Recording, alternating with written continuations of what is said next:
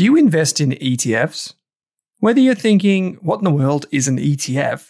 Or you're looking for the next opportunity to add to your portfolio, GlobalX has you covered. From big tech to bonds and bars of gold, GlobalX offers a wide range of exchange-traded funds. Go beyond ordinary with GlobalX ETFs. Visit globalxetfs.com.au. That's globalxetfs.com.au. Are you thinking about starting your wealth-creating journey, but not sure where to put your hard-earned dollars? InvestSmart can help. InvestSmart offers a free quiz that makes it easy to find the right InvestSmart ETF portfolio to help you reach your goals. Just visit investsmart.com.au and hit Get Started. Answer a few simple questions about your goals and how much you want to invest, and you'll get a tailored statement of advice with a portfolio recommendation. You can visit investsmart.com.au for a no-obligations free statement of advice. This ad is brought to you by InvestSmart Advice, AFSL 334107. Hey there, here's a quick note. This podcast contains general financial advice only. That means it's not specific to you, your needs, goals, or objectives, so don't act on the information until you've spoken with your financial advisor. You'll find our full disclosure, disclaimer, and link to our financial services guide in the show notes. I hope you're ready for a very dynamic and interesting conversation on this episode of the Australian Investors Podcast. I'm joined by my partner in crime, Drew Meredith, Wattle Partners, but also we're chatting to Craig Ferguson. Craig is a fascinating individual and a fascinating thinker. He takes these macroeconomic problems in his stride and deconstructs them and comes up with theories and strategies to, make the most of the view that some investors would have on the world. Craig has many years of experience writing letters to institutional investors and investors who allocate large sums of money. We talk about the business that he has, the biggest mistakes, and the biggest mistakes that the smartest investors tend to make, the difference between tactical and strategic asset allocation, the type of decision-making process that is required when you think about things like geopolitical risk, currencies, and so on and so forth. Craig is a very illuminating individual, and he comes at investing from a very unique perspective. I think by the end of this conversation, you'll come away thinking, wow, there was so much covered in that very short amount of time. We initially budgeted about 20 minutes for this conversation, but it rolled on a little bit longer because Drew and I just got so much from hearing from Craig. We recorded this while we were in Noosa. The rain was hitting hard, but it was a great conversation. So I hope you enjoy this episode of the Australian Investors Podcast, Talking Macro with Craig Ferguson. Drew, we're back for the Australian Investors Podcast, recording from Noosa. Thanks for having me again. Yes, well, I was forced to be honest. No, but it's great, mate. It's always a pleasure. We're joined, Craig Ferguson. Welcome to the show, mate. Thanks. Appreciate being here. Yeah, first time on the podcast. Is this your first Inside Network event? It is. Yeah. Right. Coming to Noosa for it. Welcome. You thought, well, this one I may as well. Rarefied air, but I came up here for the weather, and it seems like we brought the rain from Melbourne. Complete opposite, yeah. Craig, tell us a little bit about what you do. Drew gave me a spiel coming to today's show. I did a bit of background research. We met by the elevator last night. Tell us a little bit about what you do, what you spend your day thinking about. So Antipodean Capital has been running for about 17 years. So it's a global macro strategy and asset allocation consulting business. Mm-hmm. So we've got about 30 or 35 clients globally, from Aussie pension funds, hedge funds, equity and bond fund managers, family offices, charities and advisors. Yep. So combined funds under management is probably north of 500 billion. But we're pretty quiet. We go under the radar screen, which is fine by me. I write research every day for clients, sit on investment committees, and tend to do fund manager research, help them with their asset allocation. Drew says it's one of the best. Yeah. Oh, I wouldn't say so myself, but it's nice to hear others talk favourably. Yeah. So, Drew, you've got a bit of an icebreaker. I do have an icebreaker. Antipodean Capital, where did the name come from and what does it mean? Yeah, so my business partner back in 2005 was struggling, as every new business does to work out what to call yourselves. And Don't call it after yourself. Never. No, that's right. Ferguson Funds Management is probably not a good idea. But so the Antipodes for the Northern Hemisphere countries was, the other side of the earth, basically. And, we wanted to be known as global macro specialists, not just globally, but also in Australia and New Zealand. So we've got, a significant client base in New Zealand as well, as what we have in Australia, and probably renowned for being, good at the local global macro stuff across, fixed income, equities, currency in particular. Yeah. So you're looking at an advisor's portfolio for their clients and saying, where are you overweight? Where are you underweight? Here's my views on where the opportunities are. Yeah, so every month we produce an asset allocation suggestion. Like a house view. View for clients. All clients get it. And then the challenge that we have is to make those allocation suggestions meaningful for the client.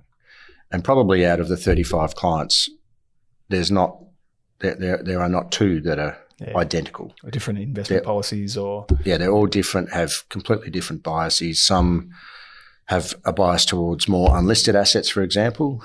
Families can often be heavy in venture capital, private equity or infrastructure unlisted. Don't tend to be as friendly towards bonds, for example, as defensive mechanisms because they tend to have high cash flow. Yeah. Yeah. And then advisors, for example, tend not to have a lot of unlisted assets, but they tend to have liquidity as a premium. Yeah. So their portfolios are far more equities, bonds, cash, gold, and alternative assets, I guess. So we spend a lot of time with the client, but it's not so much a case of doing everything that we suggest, but it's more about getting the nuggets out, the best, the gold nuggets out. Whether you can add the most value at that particular point. Yeah, and meet the client objectives in the same way. You said that you write a daily note. Mm-hmm. What are you looking at every day, and what are you writing in that? Are you up at 4 a.m. Yeah. checking the... No, I'm not up. The NASDAQ it depends. closing? It depends if the Fed... If the Fed meetings are up and there are eight of them a year, then I'm definitely normally up at 3 or 4 o'clock. But otherwise, we provide a macro, so a data analysis every day, looking forward. Not so much looking backwards. Yes, it's what happened last night, but it's more about what that's going to mean for portfolios for 12 months at least, looking forward. And then we do a technical and a quantitative piece, and then pull it together into strategy. So what we normally do on a weekly basis is we'll rotate the themes because our clients are all different. Some are very interested in equities, some in bonds, some in currency. So we'll rotate the strategy themes each day. So, I think yesterday morning, yesterday on Sunday, it's Monday today, when I wrote the research for today, we were looking at geopolitical factors, looking at, Russia, looking at China and Taiwan, what that meant for portfolios. The conclusion we had was that, you want to be owning gold and gold equities and US dollar bonds as the best geopolitical hedge in a portfolio. So we always kind of go down that path. We think of, the data, the technicals in the market, and then think about what it means for a strategy in a portfolio. So we always come up with a specific conclusion. I stupidly started a daily update of my own. Right. I think it was for you originally. Yeah. Yeah, it takes a while. Do you think it helps you pull back from the noise? People would think you're contributing to the noise, but does it help you spend more, direct less time towards it? Yeah, look, the daily probably is more day to day, as it indicates. And as a result of that, the tools that we use are writing a monthly asset allocation and a quarterly review. So the quarterly is probably a 30 or 35 page piece, which looks at least 12 months ahead at the themes, looks at all asset markets, so directionally says where they're going to go. And that's actually the piece that allows me to move away from the noise that comes in the daily sometimes, which can often be about, looking at short-term events, what, Friday's non-farm payrolls, what that means for Fed policy, which is important. Yeah. But the quarterly tends to set the scene for, the next 6 to 12 months. So that's the really probably the most valuable publication that I produce. If you could describe the market, if I could, Mr. Creed, ask you, if you could describe it in a sentence, what's going on globally? Or a paragraph. Or a paragraph. Or a paragraph. We'll give you a few. Yeah, few probably a sentence won't do it. I think I just said a sentence, but look, I mean, I think there's a couple of things. The first thing is that what we're seeing now, 2 years after the COVID crisis, is a turning point in markets that is far more significant than what most people think. So, if we go back to, let's call it 1980, early 1980s until 2020, we've effectively had the easiest investing environment. Not that we knew it at the time, but with hindsight, the decline in interest rates has meant that every growth asset's gone up, and you've made money on your bond portfolio at the same time. Everyone thought everyone thought they were genius, but Yeah. they weren't. Yeah. It was just market conditions. What's happened since 2020 is that you've had a combination of factors, fiscal policy being very, very loose, monetary policy being far too loose, and then supply issues that we've seen with Ukraine, food prices, oil prices coming into play.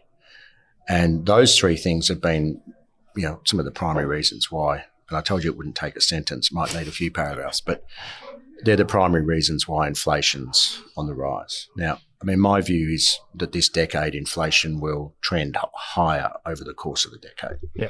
So what that probably means is that growth assets, whether it's equities or other things, will probably have lower than normal or lower than average return profiles over the course of the decade. Is that in real terms or?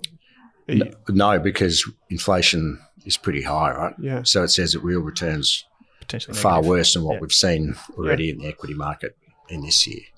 So that's in nominal terms. Yep. So real returns would be much lower. Yeah. They would probably be negative and could be over the course of the decade. Does that increase the importance of TAA, active funding alpha, rather than just relying on market beta like we have for 40 years? Yeah, so it means you need to rethink your portfolio for the next 10 years forward, and you can't do that looking back because the forces that applied looking back are just not relevant now.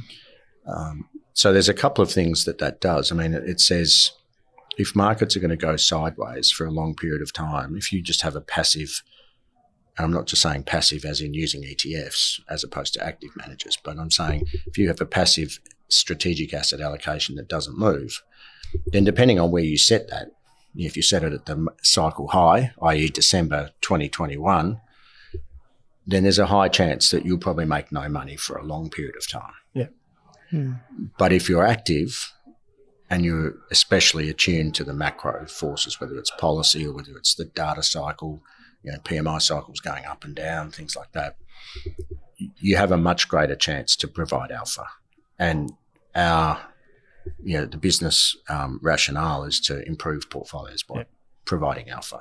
So certainly I would say that one of the key conclusions of, the change in inflation and what that's meant for asset prices is that you don't want to be passive, you want to be active. Yeah. So it might mean you need to take a 12 to 18 months view on whether to own equities or sell them. And that's not what most people do. It also means that there are change tax consequences that can happen for that. So, it's quite a different environment this decade. And I think people are only just getting to understanding that. And how do you view tactical? Where are we talking, 5% shift from SAA, from your strategic asset allocation, or 10, 15, 20? Is it intra-asset allocation? Yeah. Look, to be honest, we don't really bother with doing 3 or 5% changes in TAA because the impact from an SAA benchmark, because the impact of a 3 or 5% change is not meaningful. Yeah. If you think of something strongly enough, or you've got such a strong view that you want to underweight equities, then you may as well do it in a significant way. So I'd be far more biased to being 15 or 20 or 30% underweight equities rather than 5. Yeah. But in relation to TAA, I always kind of think there are 3 or 4 forms of alpha. The first is if you understand the macro cycle, and that tends to be, if you think of a purchasing managers index going up when activity is strong, declining, peaking and then declining, as it has done this year, then generally when activity declines, you get slowing profit growth, you get slowing equity markets. So if you know, and vice versa, if you know where the PMI cycle is going, then the likelihood of you being able to overweight or underweight equities and add alpha that way is quite high. So that's the first form of alpha. Top down, essentially. Top down. The second form is using the right instruments in the asset class. Now, sometimes advisors or portfolio, people who are putting together portfolios can use a wrong, a particular asset manager who continually underperforms. And it's surprising how often they do. Inertia, Yeah. And there are a whole range of reasons why they've still an allocation to a particular fund manager. But generally choosing those fund managers or those ETF holdings, for example, that will outperform the benchmark, for example, in this case, the S&P, that's another form of alpha.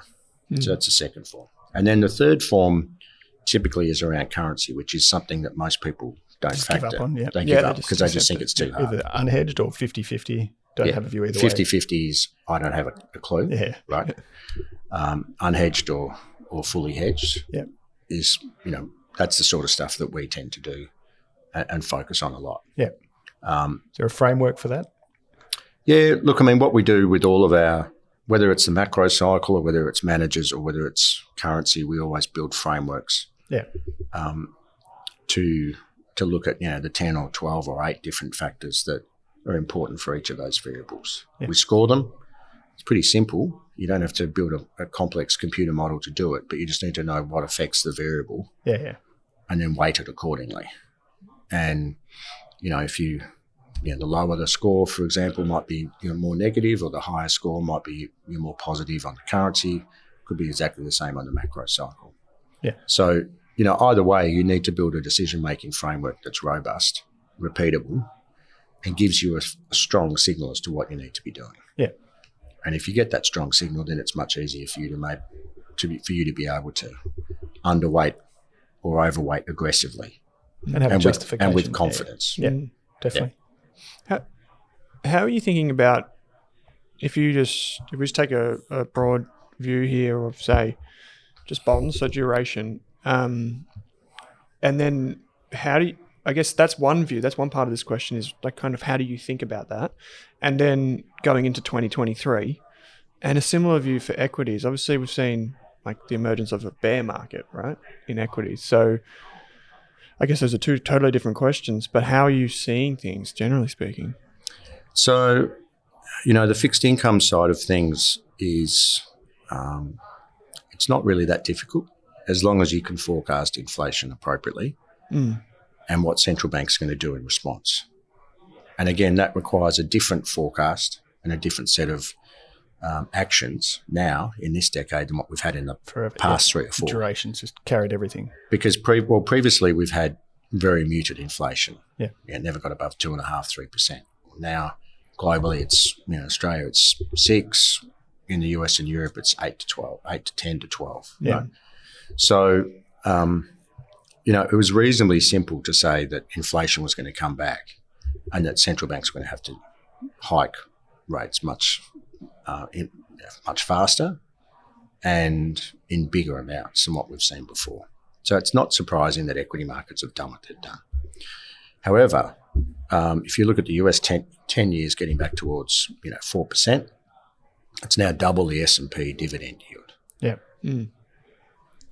So that's your trigger. That's quite interesting, right? Because it means that a so-called defensive asset, which has had the biggest bear market that it's had in 30 years, and therefore gives you yield, is now starting to become more attractive. So, in our suggested portfolios for the last 2 years, we haven't had any allocation to bonds, long duration at all, because that was our view, that bond yields would rise and central banks would short or floating rate or... Yeah, we had floating rate and we had private credit. Yeah. So private credit tends to make you somewhere between 6 and 10%, depending on the risk level you're looking at. Floating rate bonds probably made you very modest single-digit returns. It was better than zero. But if you had them unhedged, then the Aussie's gone from 80 down to 63 or 64, where it is today. Yeah. You make quite a lot on floating rate US dollar bonds. So you actually made quite a lot on fixed income through mainly currency. So, the interesting thing now is that, with, as I say, the 10-year back above 4, it's starting to look attractive, and it's looking attractive relative to equities. For equities, the real question for investors is 9 months into a bear market, is this the dip to buy? Or are we going to get a normal recession cycle, which normally lasts somewhere between 18 and 24 months, sometimes a bit earlier, but this one probably isn't going to go early. It's probably going to go average or longer. If we're moving into that cycle, then the question is whether equities are going to do what they normally do in a severe recession.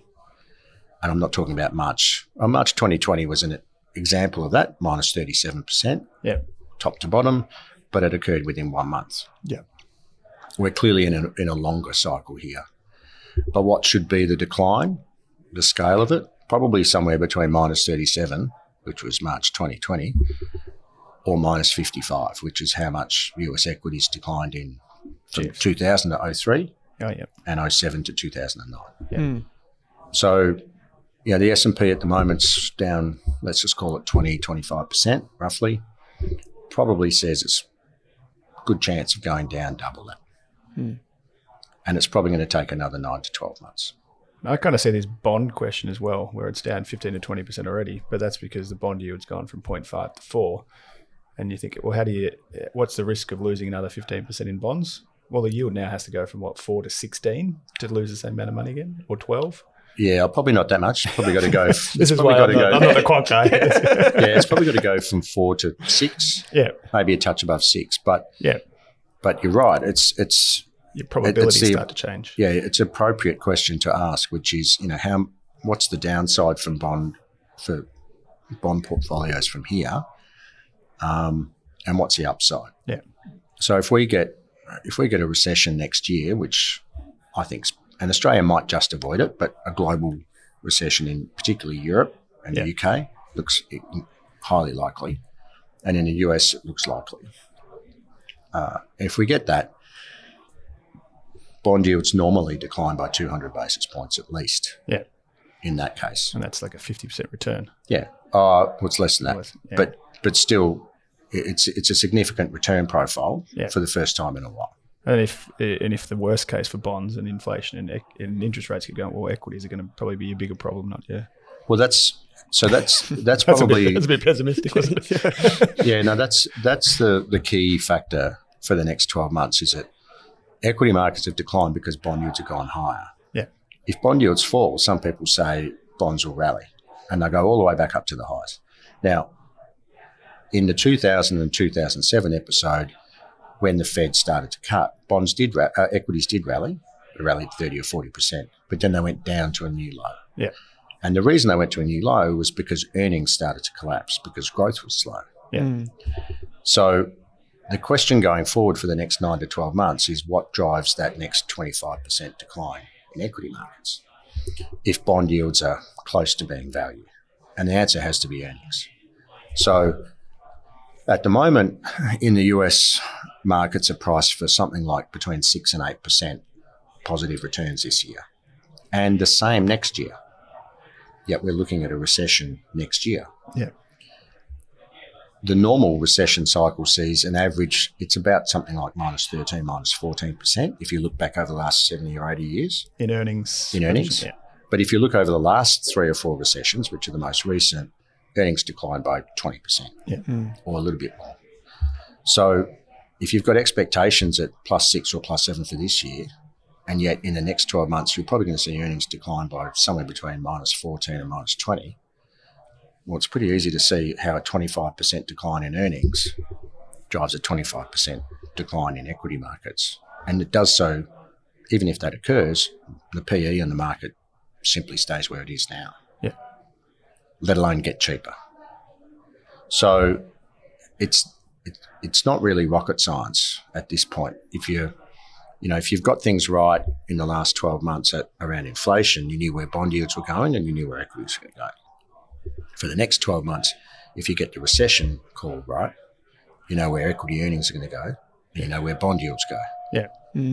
So, I always say to clients that the strongest probability period for forecasting is the next 12 months.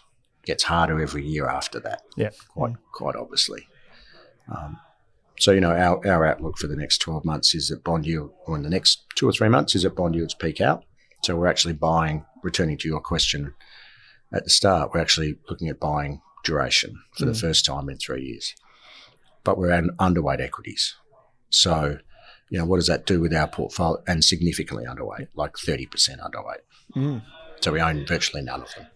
But the other things in the portfolio are not just bonds. So it's things like cash, gold, gold equities, and a heavy, probably the biggest allocation is to alternative assets. So hedge fund managers, long short, market neutral, currency managers. Like a fair future fund type approach almost.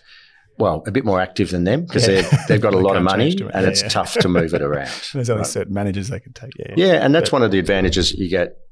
If you're attuned to these sort of issues, it's one of the advantages you get from having small size. Yeah. You can move it around. When you're that big, it's tough to move. But, generally we would have portfolios that look a lot more like a future fund endowment rather than a retail. A simply 60-40 bond equity bond portfolio is just that. I mean, as I've explained, this decade, that's not going to work. Yeah.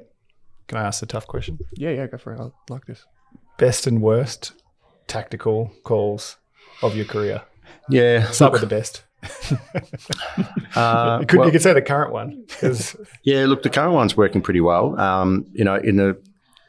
In Q4 last year, all our frameworks were telling us that we were going to get a recession, and that was before most had argued it last year. Yeah.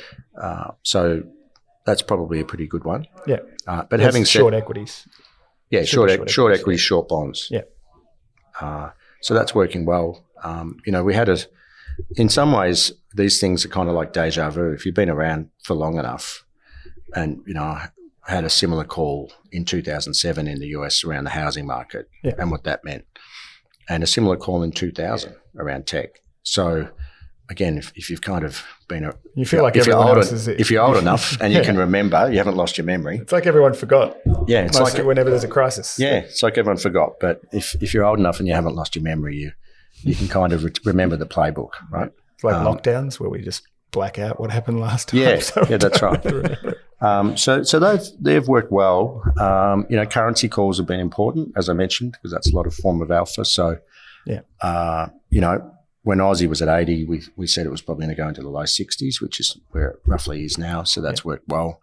In the last 12 to 18 months, the call that has been poor from us has been owning EM equities. Me too. Yep. Yeah. So we're overweight EM. They got cheap. Yeah. And they were, there was a point there where the S&P PE was at 24, EM was at 14.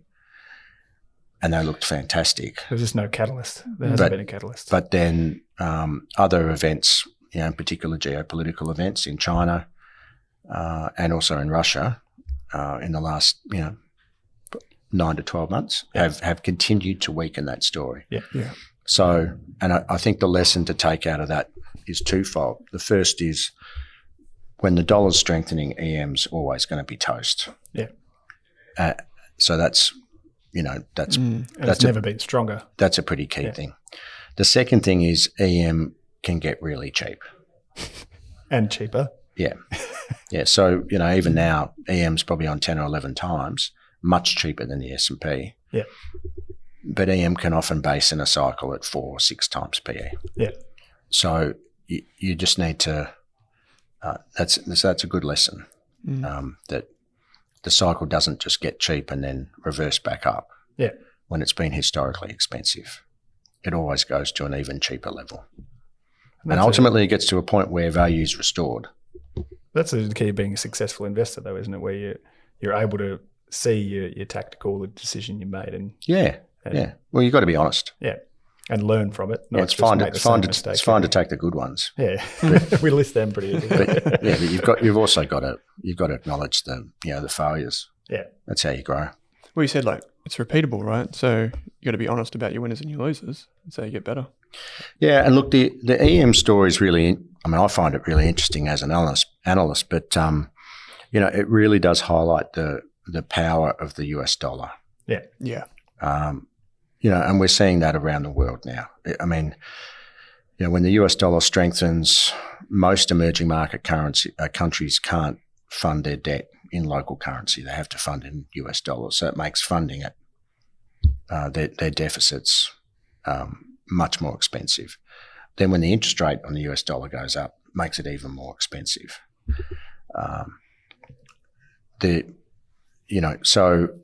And that's what we're seeing globally right at the moment, which is the US dollar's in an overshoot period. It's probably within 3 months, I think, of it. I'm not saying it can't go another 5 or 10% higher, but it's certainly within 3 or 6 months of a major peak. Yeah. So ultimately, that will probably be good for EM at some stage, but it doesn't mean that in the next 3 to 6 months we can't have more crises in EM, deratings, like debt crises, and Sri Lanka and a bunch of other countries. Mm. So EM's going to still have a tough time. Mm. And the other thing also is that, if we look 30 years ago when everyone started talking about the BRIC countries, and if you're overweight EM at that point in the 90s into 2007, you made enormous gains. Yeah. But if you've been overweight EM since 2007, which is 15 years, you've just been torched. Underperformed significantly. Compared to the S&P or even the ASX. Yeah. So, that period of EM gains has been very, very strong because there was a notion that, there was a peace dividend. And, from the breaking down of the Berlin Wall and perestroika, Russia was coming into the global trading community, so was China with WTO access. Now, if you look at those 4 BRIC countries, the only ones that really are investable without geopolitical risk are India and Brazil. Yeah. And who would have thought Brazil was a fantastic, safe EM 20 years ago? Yeah. But, to be fair, there have been significant changes in Brazil in terms of the way it's run, as there have been in the top 5 or 10 emerging markets outside Russia and China.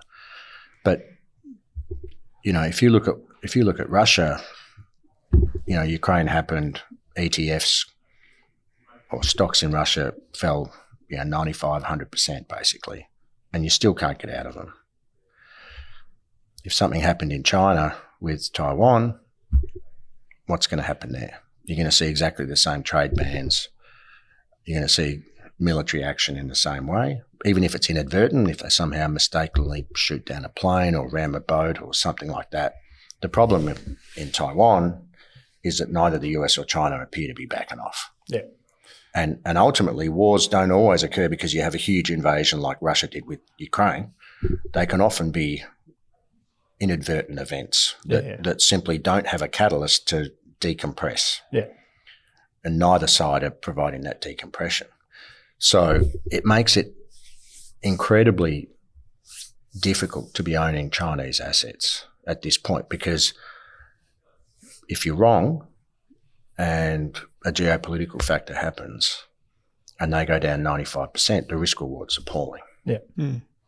So, that's been I don't think a lot of people understand, that the rule of law, transparency, Western liberal democracies, all those sort of, tenets are pretty important when you're investing. Yeah. But this year is probably going to be a recognition period for foreign investors, and they'll actually sit there and say, ultimately the first thing we should ask ourselves is, what is the rule of law like in that country? Mm. Is it a dependable place to be? Or is it, unfortunately, the 2 countries that are performing the worst are both communist countries. Yeah. Mm. So it's a salutary reminder as to where we should be putting our bickies. Yeah. I think that's something we talked about, like when we just talk about our preference for global equities and getting exposure. We like China. What? No, but like, but no, it's true. Like when we get this question a lot, like, do we want like global market exposure, just a big basket, or do we want to be more tactile with it? And we probably want that approach. We want to back solid democracies, right, around the world. Well, look, I'm not saying I'm a right-wing hack or anything like that. No. So, anti-communist, I'm certainly But not. property rights, capitalism, it's got to function. Well, ultimately, these things are important, and they're important in terms of how you value companies as well. As to China, I think the best way to play accessing China is through unlisted investments in venture capital and private equity through US vehicles. So where US companies are investing in startups or something like that, but those startups often have global reach, right? But even those, at least that way, you don't have the equity volatility that you're going to get with listed equities. You do get it; it's implied, but it's unlisted. Yeah. But that's still not a risk-free strategy, because even those venture capital companies investing in Chinese startups, ultimately there's a serious risk that those startups won't be around if you get a geopolitical event. Yeah. So, it's quite an important factor. Greg, we said it's going to be 20 minutes. We ended up taking 33 minutes of your time. Oh, sorry about that. No. We do it all the time. We aim for half and go for an hour and a half. I'm intrigued. Like, I could just listen to you talk about this for a long time. But the daily notes, that's client only? Yep. Yeah. If there are wholesale investors listening or institutions listening, they can visit your website, right? Get in touch? Yeah, they can. Do you tweet? Yep. No, I don't tweet. I don't tweet either. No. Trying to convince him to. No. Just write emails. Next. Yeah. Okay. Yeah. We'll put all the links in the show notes so you can get in touch. And it's clear that you've got a wealth of knowledge on this. So we really appreciate you taking the time to chat with us today, mate. And That's all right. out of your, I mean, you could, I would say you could be out in the sun, but looking out there, it's getting worse with every passing minute. So no, we really appreciate it. And thanks for sharing some of your wisdom. Happy to have a chat. Thank you. No props.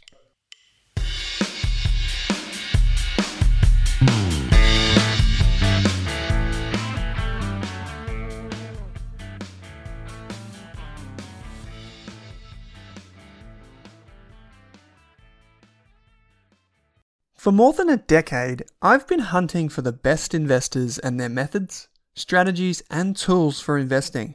After years in the industry, countless books, a few degrees, and 1,000 podcasts and live shows, I've rolled this accumulated knowledge into something called Rask Invest. If you've ever heard me talk about a core and a satellite, active and passive, true long-term compounding, or you simply want to know exactly how I would invest, now is your chance. Rask Invest is our new investment service, designed for all types of investors who want professional management of their core portfolio at a low cost from a team they trust. Rask Invest helps you automate your wealth creation and passive income. Simply click the link that says Invest with Owen in your podcast player to join one of our live platform walkthroughs or book a call with us. You can also view the Rask Invest PDS and TMD and get invested with me.